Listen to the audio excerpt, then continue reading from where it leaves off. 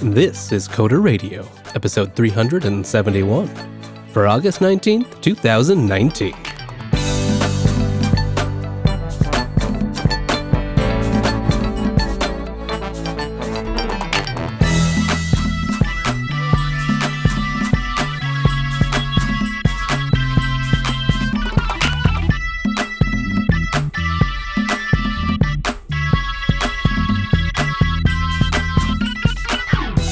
Hello, and welcome to Coder Radio, Jupiter Broadcasting's weekly talk show that takes a pragmatic look at the art and business of software development and related technologies. My name is Wes, and of course, I'm joined by Mike. Welcome, Mike. Misa here, round two, Wes. Oh no, it's Jar Jar. I didn't plan for this. Where's Mike? What have you done with Mike, Jar Jar? I put him back in the legacy bin. Oh, okay. Well, never mind. That's fine. That's where he belongs. All right, how are you, Wes, now that I'm back? Get out of here. Stop licking the floor. What are you doing? Ugh, yeah, he's pretty gross, but yeah, he's just... He understands Coder Radio comes first, of course. Oh, I'm doing great. I'm excited to talk about something a little more abstract today. But before we do, let's get into some feedback. We got an email from our friend Bob, who wanted to write to us a little bit about your adventures with Clojure. Thanks for the great show. I'm really enjoying the 7 languages segment. I just wanted to share it with Mike that if he's looking for a good free resource for Clojure, check out Clojure for the Brave and True. You can read it online for free or buy the book. You might also want to check out Living Clojure by Karen Meyer and Getting Clojure by Russ Olson. And I'll just say here myself, those are all great resources.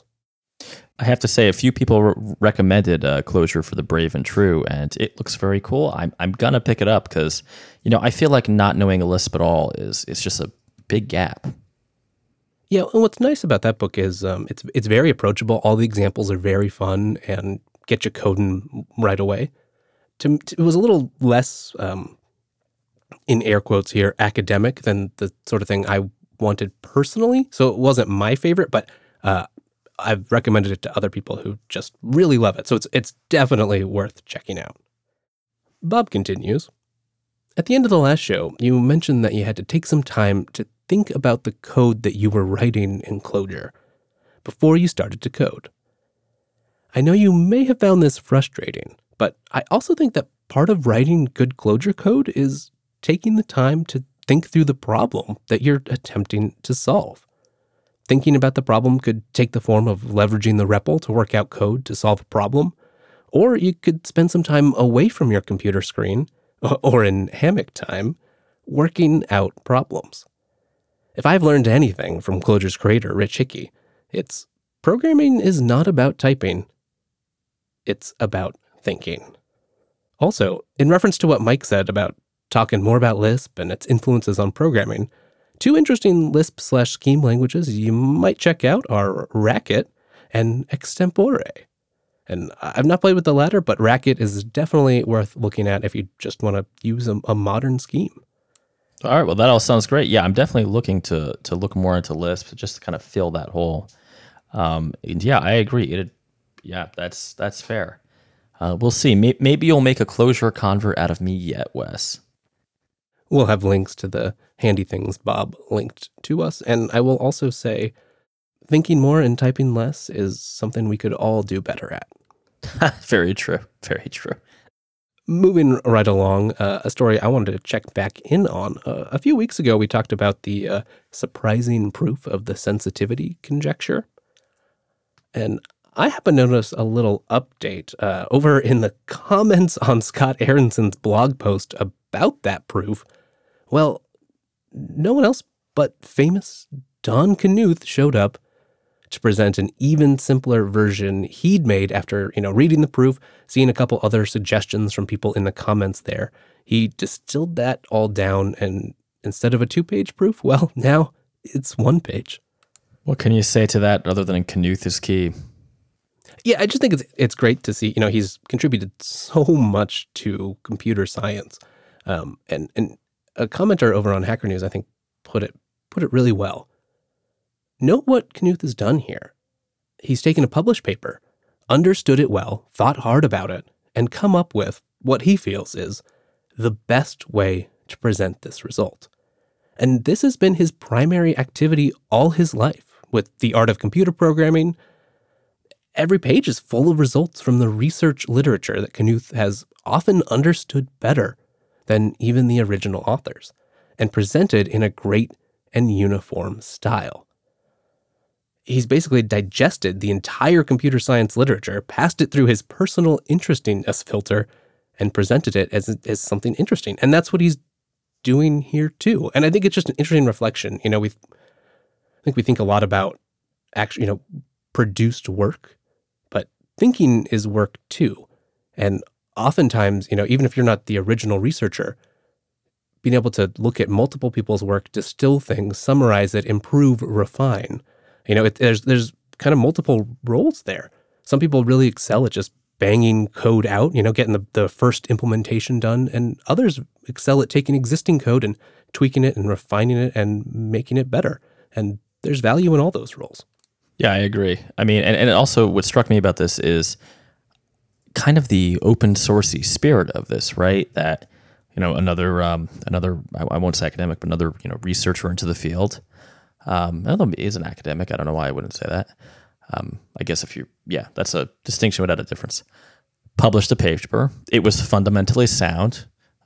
Knuth saw that he could make it better, contributed back the changes. Is that not the spirit of, let's say, the GPL, or hell, even I know the BSD is a bad example because people can take it away, but a free software open source ethos, is that not the spirit of the whole plan we're trying to do here?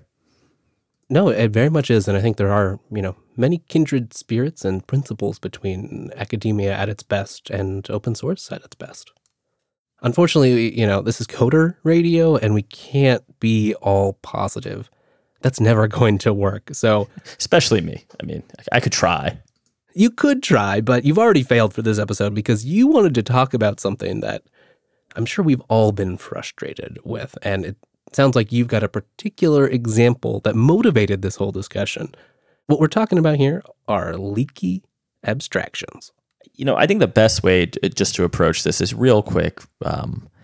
Make sure we define what an abstraction is, right? Before I dive into my little war story here. And I'm going to give my definition. Other people have, including Joel Osteen, that's very different.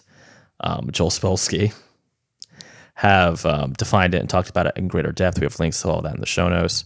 But Wes, would you agree with the definition of a leaky abstraction is an attempt in a piece of software to kind of fluff away complications in implementation details and give you a nice interface to either functionality or running on different operating systems or interacting with different services?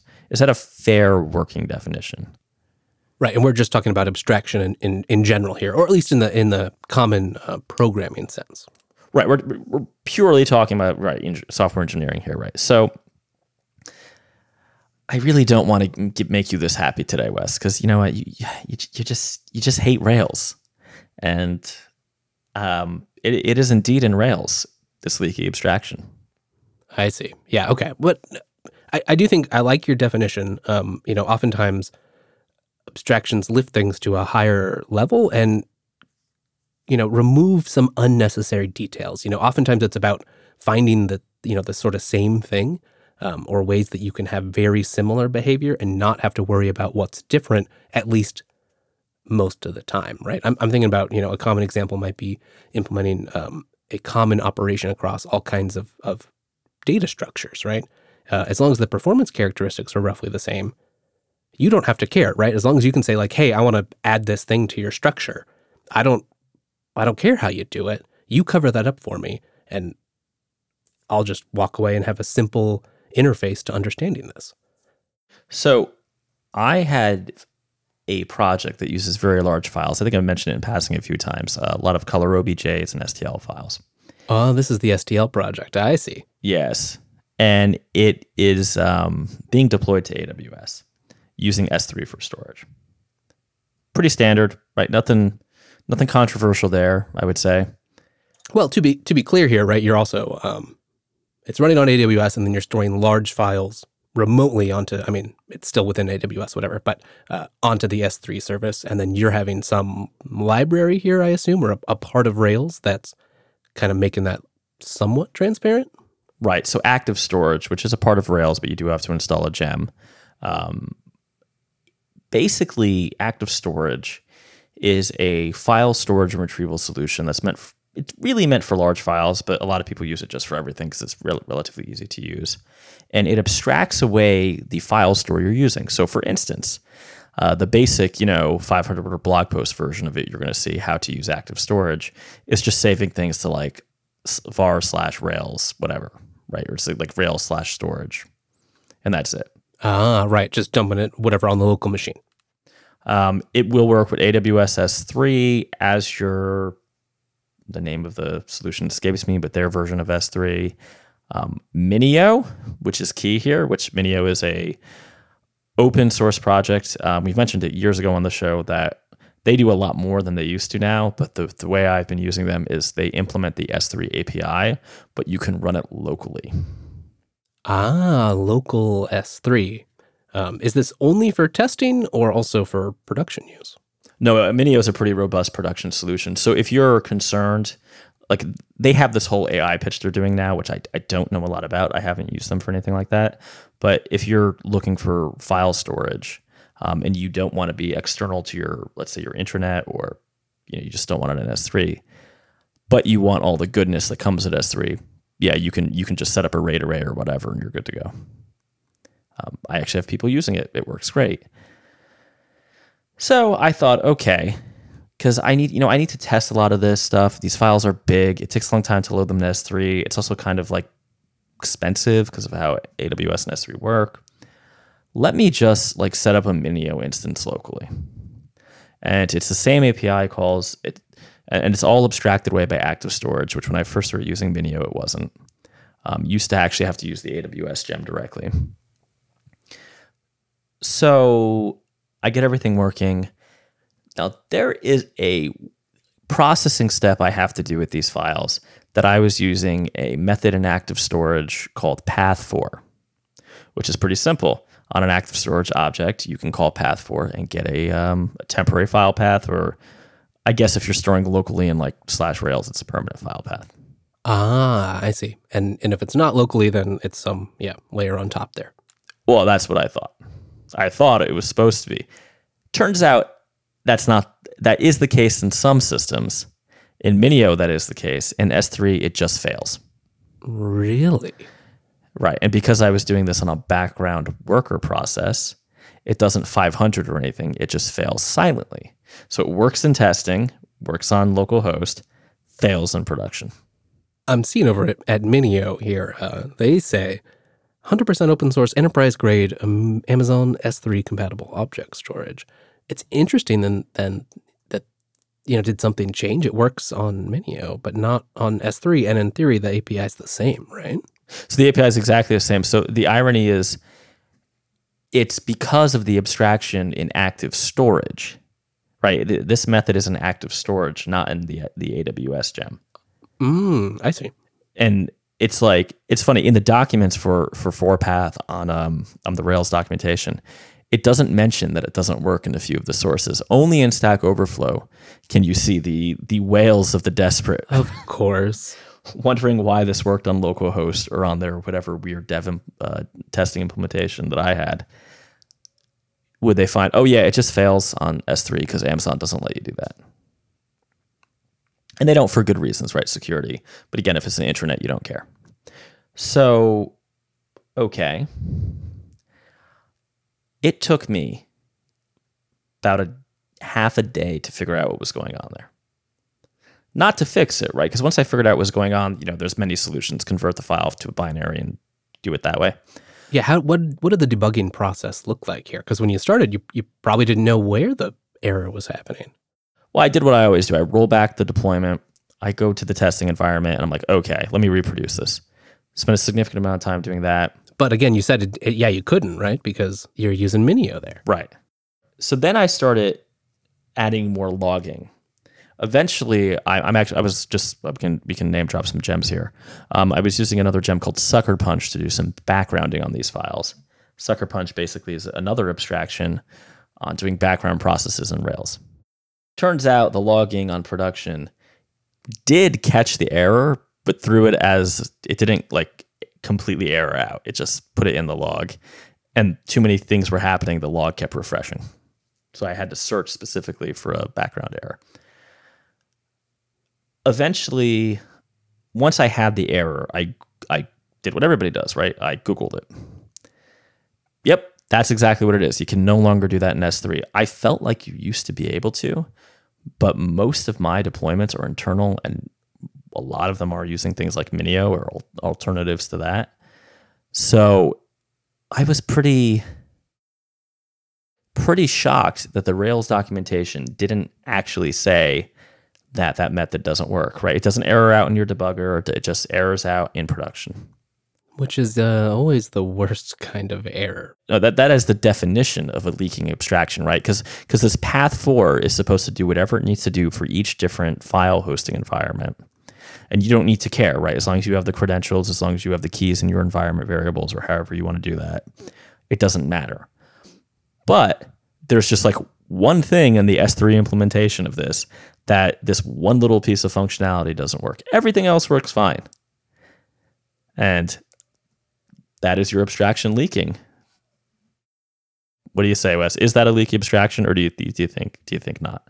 Yeah, it's interesting, right? Because obviously you were using this active storage method because it was useful, right? I mean, it was and part of Rails, right? Right, and it was abstracting over things for you, right? I mean, how much more difficult was the workaround here? Like, is the abstraction still useful, or have you had to abandon it entirely because of this leak, or is it just sort of a minor leak that you patch up a little bit in the production case and have to make some modifications? Like, does it feel gross to you what you've had to do to solve it, and are you still using that method everywhere? I'm still using active storage. In fact, this is going back to our feedback, think more, code less.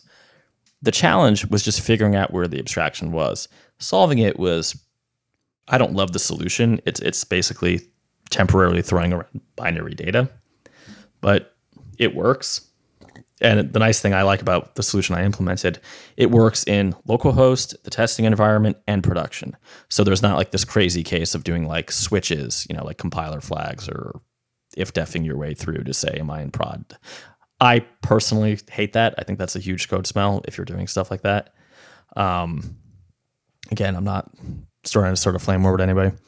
But yeah, I mean, I think it's funny, and it's why when I slacked you, I was like, we have to talk about leaky abstractions, because you would think, right, in Rails, when you see anything that starts active, insert other word here, that's usually rock solid. Right. That's one of the great things about Rails, right, is it's just been used to build these kinds of services for so long and in so many cases that it basically has a good solution for everything. Exactly. And this was just one case where, once you know it forever, and you just know you can't call that helper method on a environment using S3. But figuring that out, damn, that requires you paying deep attention to logs. You have to already have your logging set up in your production environment, which I know a lot of people don't do. So it's a pretty, I won't say annoying, but it's not the way you want to spend half your day. No, definitely not.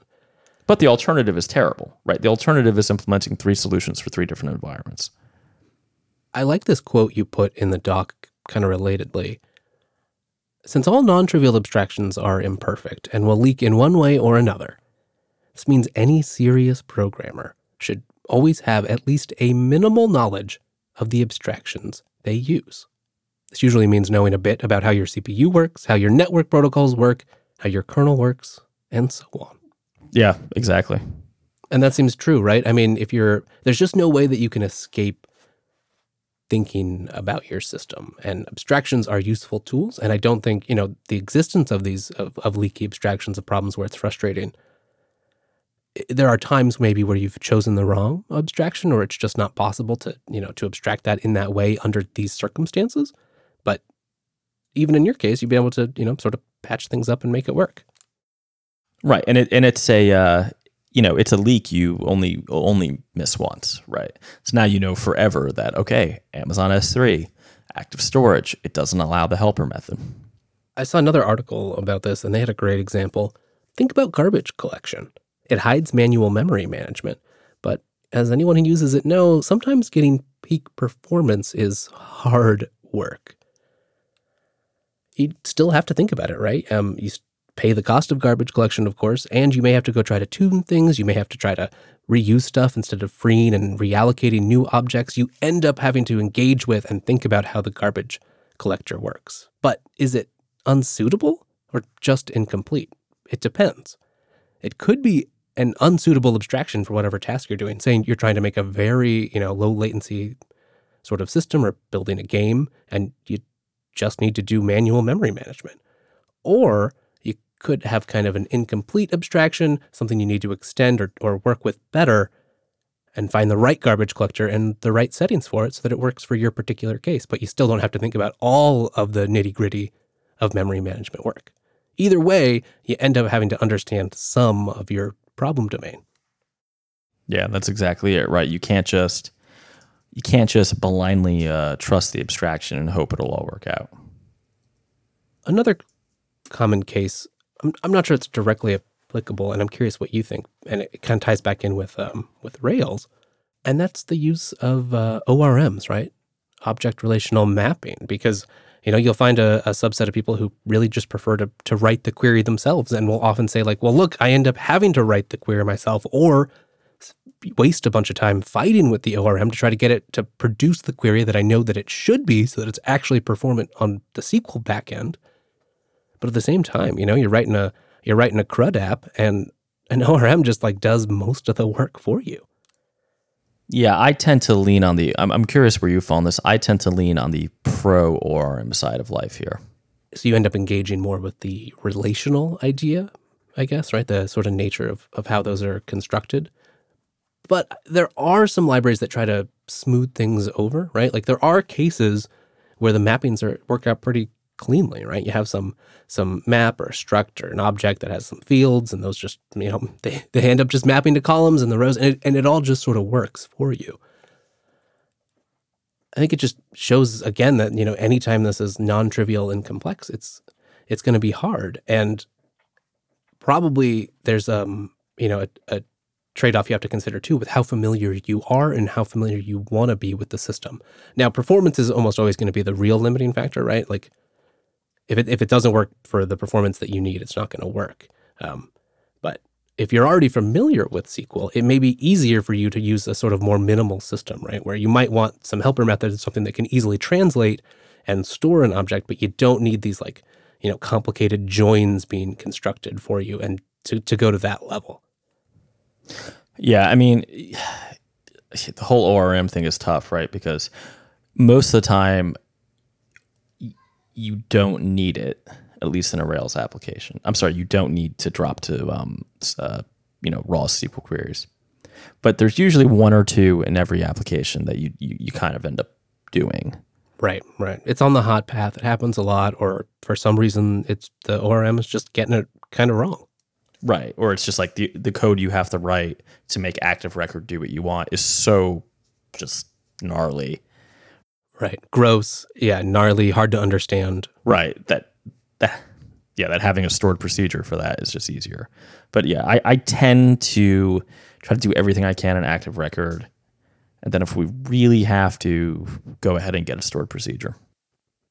I think one aspect that you can't ignore when you're talking about leaky abstractions and abstractions in general, and it's something we kind of talked about a little bit without naming it in the last episode, and that's choosing the right level of abstraction.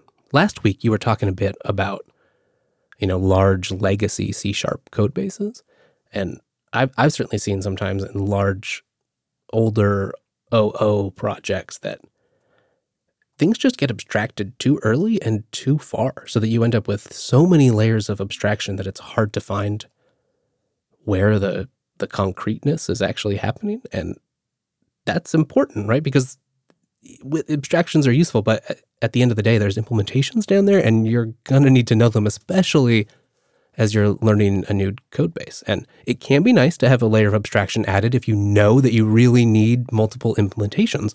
But I'm sure you've seen cases where, a bunch of abstractions are added and then there's only ever one implementation for each of them.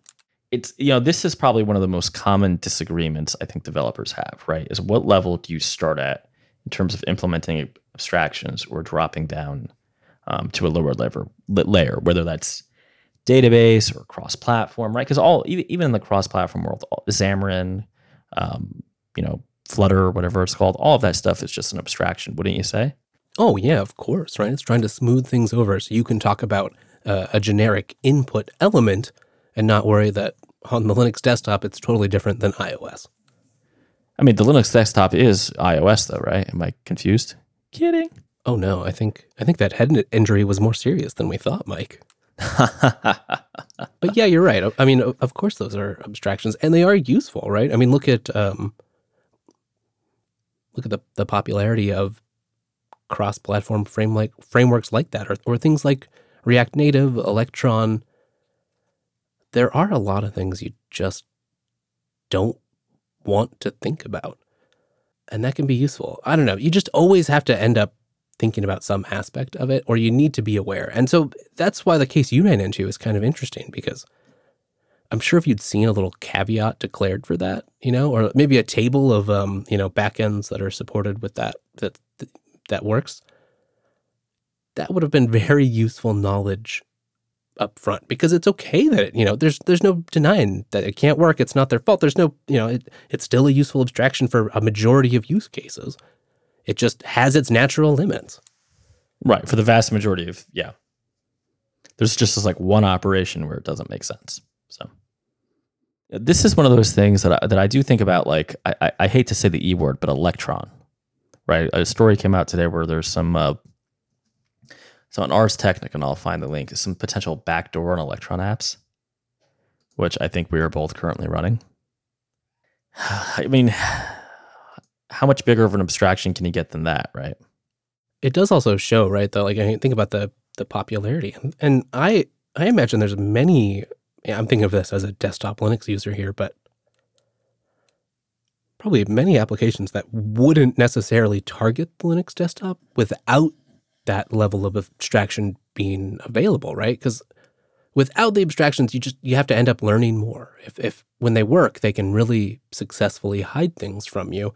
And, the Linux desktop or whatever small market doesn't usually have the necessary weight to man that level of resource to go implement basically, something that could be abstracted over because it wasn't fundamentally different.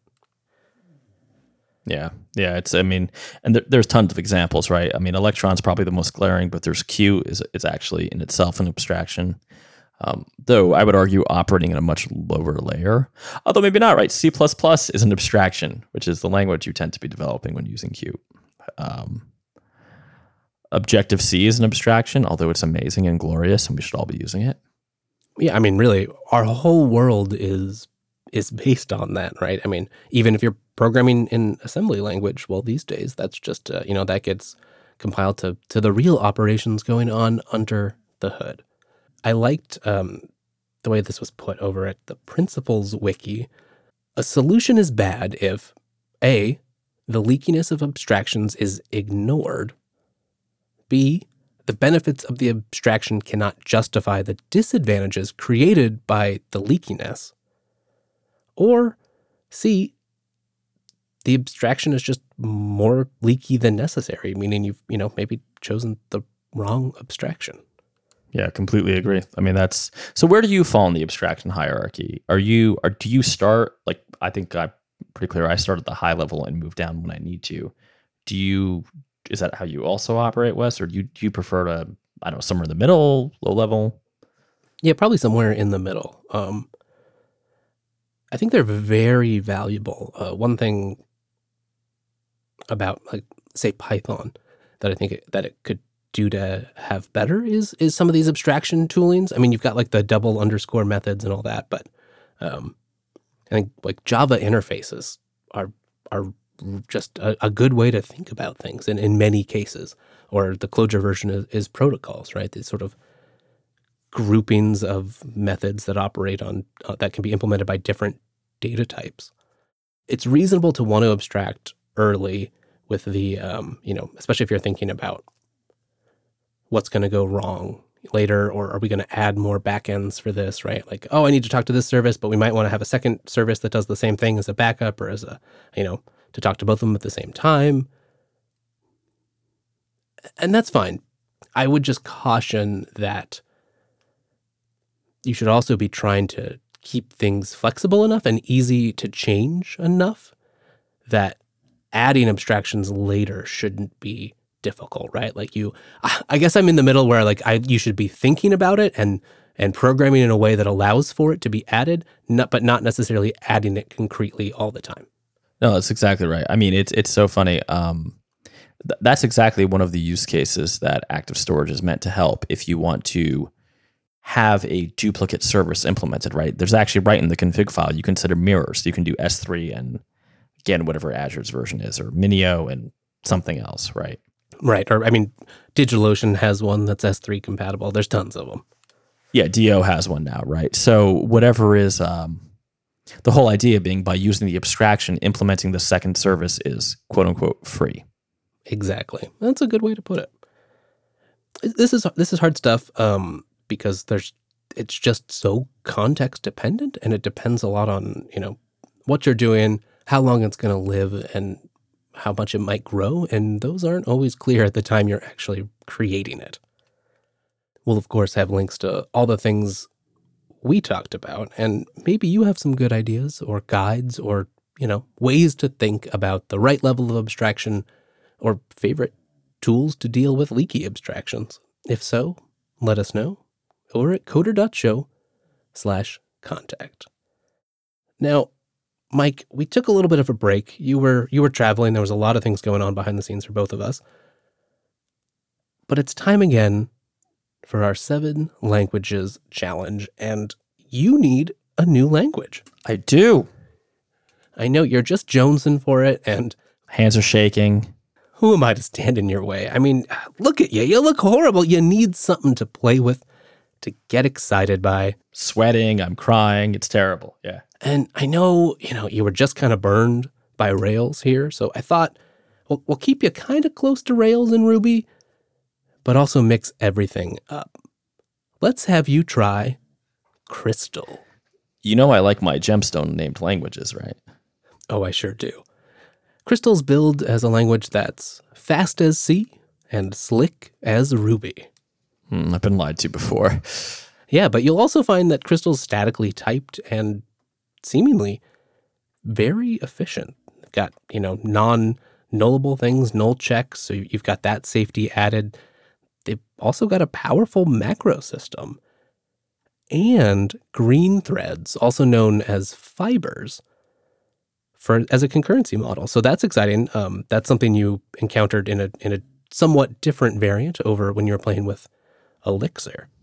True. Yeah, I did take a brief look at Crystal, and I have to say, I cannot deny that my heart has desired this, like Galadriel here. Yeah, it seemed like it might make sense to me because you've also been dabbling with Rust.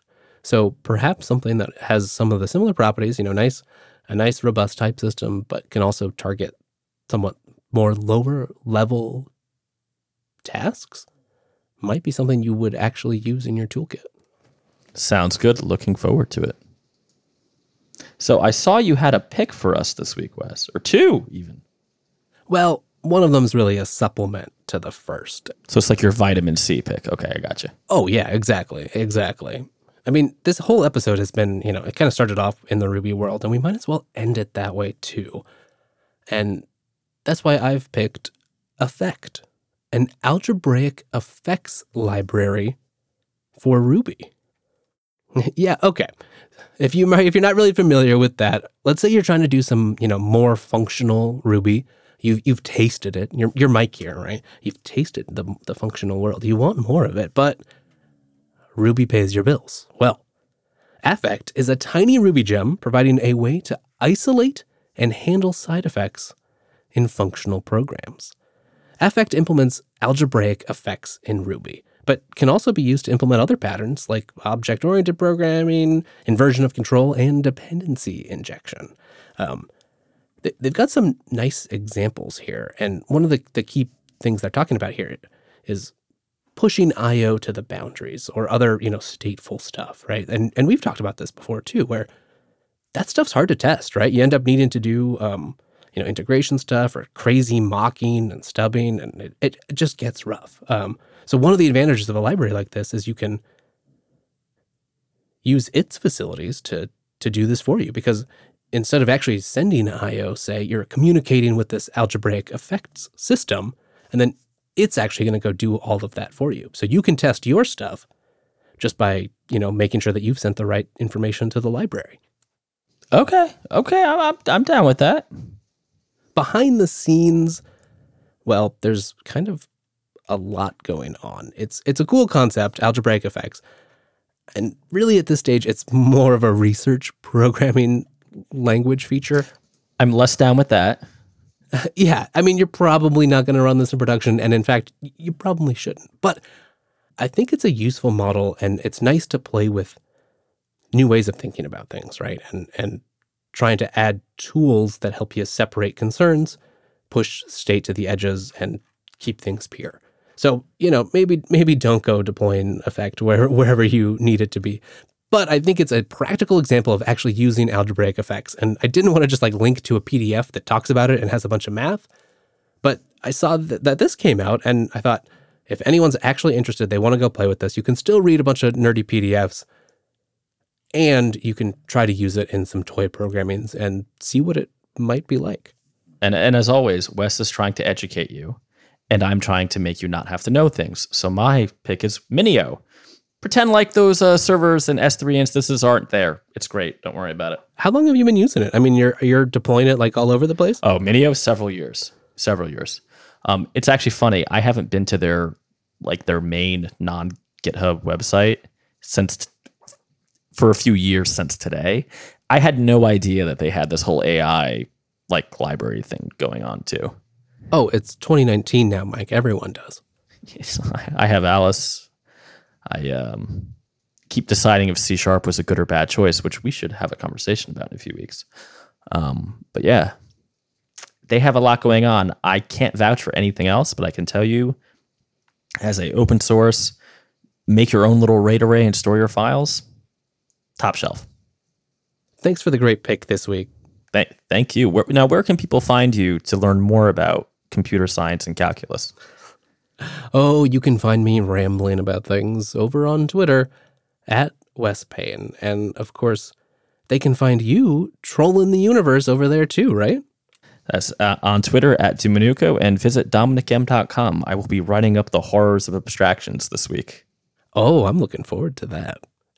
You can also find the whole network over at Jupiter Signal or JupiterBroadcasting.com, where you'll also find the calendar. That'll let you know when we're doing this show live. And if you have the time available, well, we'd love to see you over in the IRC room or just tuning in live when you have a chance.